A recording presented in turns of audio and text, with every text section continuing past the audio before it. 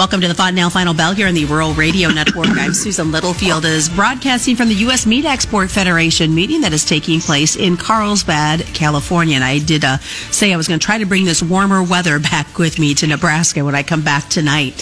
Having said that, markets today made an interesting type of trek. We saw some definite higher numbers in the corn and the beans. Now those higher numbers in corn and beans, how much nervousness did that cause in the feeder cattle market? We're going to look at all of that today as PJ Conradt joins us. He is with Tredas. So let's look at this corn. First off, nice to see some numbers jumping on a Friday. It's been a great week, honestly, all in all. Susan, kind of coming off that USDA report on Tuesday, and you had the feeling going into it we had sold off so much that barring the report not having anything massively bearish, we'd have a nice little comeback, and we did. And it's been a good week. And really, you look at D's corn where it's at now at 577.5 on the close, up 8 on Friday. Really, that 584 to 586 type number is our next major resistance point. Post that, we need to get through $6 and see where it takes us from there. But all positivity right now, and that's obviously good. You know, by and large in Nebraska, especially a lot of good yields out there. And so you can't complain about that. And you got D's 22 corn knocking on the door of 548, and that spread. You know, it's funny, about a month ago, the D's 21 to D's 22 spread was almost flat, and now we're back to inverted 30 cents. So there's some spread traders out there having some fun. But all in all, a good week and something to build on going into next week for sure. Well, there's the soybean numbers. You know, just a week ago, we were having some big struggles in that contract, and now we're really seeing kind of a regain on it. But the soybean meal and its trade today, can we blame or actually thank them for the jump we saw in the soybeans? Yeah, definitely. Most definitely. I think that you saw a lot of the outside soybean, you know, the oil, the meal, everything, it kind of sold off too. So then you couple that with a stronger last few days. Beans have followed suit. And really a big close in beans, to be real honest, on the Jan beans. You know, resistance was at 1233 roughly. We finished at 1243. You're looking at some moving averages. 1256 is kind of the next spot there. We look at the 50-day moving average there and see if we can't grind back towards 13. And fundamentals aside, there's a lot of things I'd tell you from a retracement standpoint. Beans getting to 13 to 1350 just solely from a harvest low. Retracement back to the medium there. We're on track. Now, corn, on the other hand, you know, we're knocking on 60+% retracement. Does it keep going? It definitely could. The question is, if you did have better yields, are you not looking at laying off some risk here? Are you willing to roll the dice going into the first of the year here in a short 45 days or so, which is crazy to say out loud? We'll be staring down 2022. And hopefully, it seems like every few months, life gets a little bit more normal for everybody, the travel situation. So we'll see what it all means. There's a lot of weird things going on from the global aspect as well. All right, you talked that global aspect, and I was reading earlier today that there's some rumors about China making some purchases of corn from the Ukraine, not from the United States and not from South America. Definitely an odd place for them to go buy, but to say maybe it's the cheapest, I haven't looked to see, but if they were the cheapest offer out there, then I guess that would make sense. You know, I think the one thing to think about too, it's just weird, you know, China's telling their people to stockpile food and whatnot. Typically when a country does that, it would, you know, maybe mean you're going to war. And I shouldn't say they're going to go to war, but it usually means more than just, hey, you need to stockpile. So what does that happen moving forward, and what are they preparing themselves for? I guess, and I fast forward back, just always trying to think about history. A short 18 months ago, no one saw a COVID-type situation to tank the markets. Today, there's nothing saying fundamentally out there outside maybe a big South American harvest that's going to tank the markets. But if China were to do something erratic or something to shut things down for a while, that could be the black swan. But it's a black swan and that no one knows about. So if I'm talking about that, probably means it's not going to happen either. Well, I wouldn't say that, because Don Rose with U.S. Commodities yesterday during this program, during the Fontanelle Final Bell, also brought up the black swan possibility. So there's got to be something substantial out there if two guys 2 days in a row talk about the exact same thing. I just think, in my personal mind, is usually things don't go one direction all the time.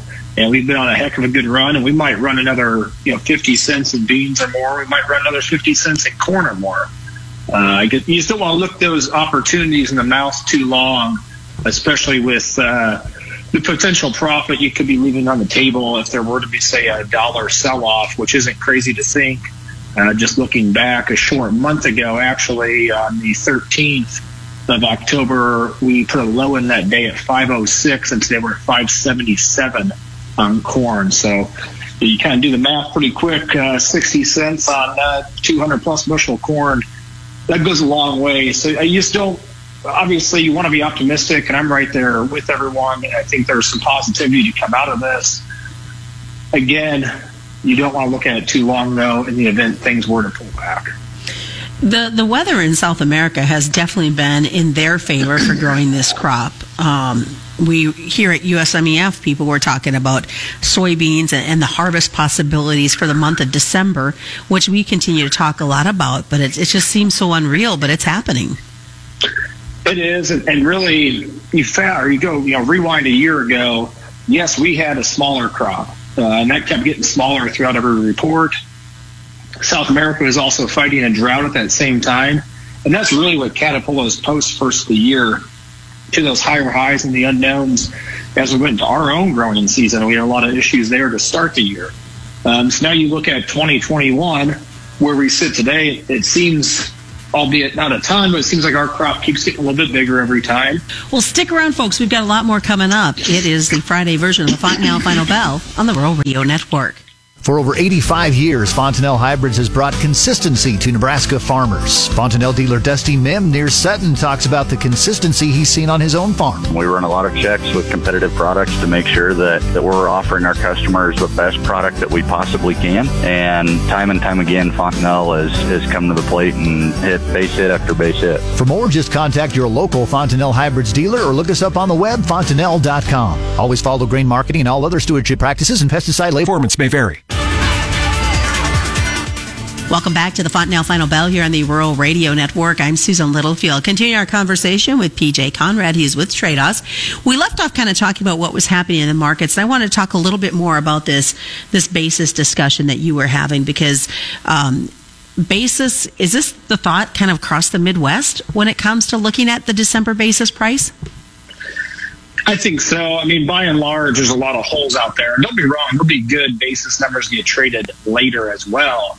It all comes at a cost to carry type number, and if you're waiting on a futures price, there's definitely ways to take advantage of that without not moving moving your physical crop, and then also say re-owning it in your brokerage account or using some sort of call option to stay long if things were to take off to 650 or what number. So to me, it makes sense to keep things moving, and also you look at Jan, Feb, March, those are historical time frames that farmers do like to move corn, and then you get the planting already. And so you start kind of pigeoning your whole self in areas. December is historically a great month to move corn. And like I said, obviously this year probably should be better. And it seems like everywhere, especially Nebraska, and the reason some people in Nebraska or mostly the whole state, you kind of get the northern part of the state's actually stronger than normal, is Canada didn't raise much of a crop, so a lot of the Dakota corn is flowing north, which is unheard of, but that's the reality of the situation we're in. And also very, very profitable ethanol margins. So an extra 10 cents in basis isn't going to change their life. They just want the corn to grind. So that's going to keep things running pretty strong. I really like the idea of moving a good chunk in December and then holding some off for later in the year. If it works logistically for the guy. I'm okay with skipping over these winter months and already thinking about planting, which has been taking place in discussions, because everybody's talking about this corn versus bean possibilities in this next year. Yes, agreed. Just some studies coming out of the University of Illinois. I mean, they are still showing corn more profitable than soybeans. You kind of look at, say, call it $12 beans and $5 corn. That should still pencil better. And it comes down to, can you actually get the product? Now we've had a decent fall by and large if you got done with harvest early enough to put anhydrous on. And I think there's been some guys to the south of us that definitely have.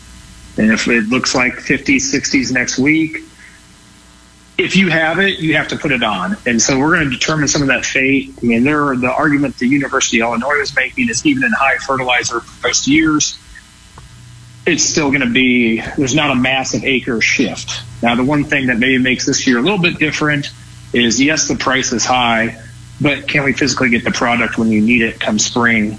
That's a whole nother discussion. But sitting here today, just solely run the pencil, it would say corn still is better than beans. And I think there's a lot of optimism around corn yields, especially this last year in Nebraska, that are saying, I think I can control those better than I can my bean yields. And that's typically the case you hear every year, but it's still a bigger conversation now with the higher fertilizer prices. Yeah, very much so. So let's switch gears and look at the livestock side. A lot of nervousness today on the livestock market, especially in these feeder cattle, as they watch these grain prices bounce. They did. Feeders, especially Jan feeders, took a pretty bad beating, down $1.70, and really kind of broke out. Shouldn't say broke out of the range. But they never seem to really break out above and get back to that, say, 162 level that the 100-day moving average is at. So that's going to be a key thing to watch moving into next week, is if we can get a little rebound there, even in the face of higher corn prices. And from a technical aspect, it does look like we're trying to turn things around a little bit anyways, and maybe try to get back to, the 2-week high, sitting right around that 160 type level. So ideally we trade back, and it's been a tough year for the cattle farmer and the cow calf guy and the feedlot guy. So hopefully we get some positivity there. And rolling over to fats, I mean, these fats, they really have held their own. It's funny, they're only down 10 cents today, and they've just kind of held the 100-day moving average here in the last 10 trading days. So moving into next week, the question is, do we try to go back up to 135, or do we try to go back down to 128? And that's going to be, ultimately, I think we have an cattle on feed report next Friday, I believe. So some of that pre-positioning is probably going to happen going into that report, and see where the market wants to take us from there. Well, definitely, even though the grain prices took it hard on the livestock today, nobody's complaining about the way those cash has been bringing in. No, not at all. And I think there's some profitability out there to be had if you're looking at the feedlot situation. Even with prices, you'd think they should be higher just due to inflationary type things. And they haven't really had necessarily their day in the sun. They've been a slow grind higher in the last year. Good. What is the best way for folks to get a hold of you, PJ? You can call me at 402-858-7529, or you can find us on any social media platform at Tredas LLC. All right, that is today's Fontanelle Final Bell. Just a reminder, commodity futures and options do involve a substantial risk of loss, and they're not suitable for all investors. And that is the Fontanelle Final Bell from the Carlsbad, California USMEF meeting, being brought to you by Fontanelle Hybrids and all your local dealers on the Rural Radio Network.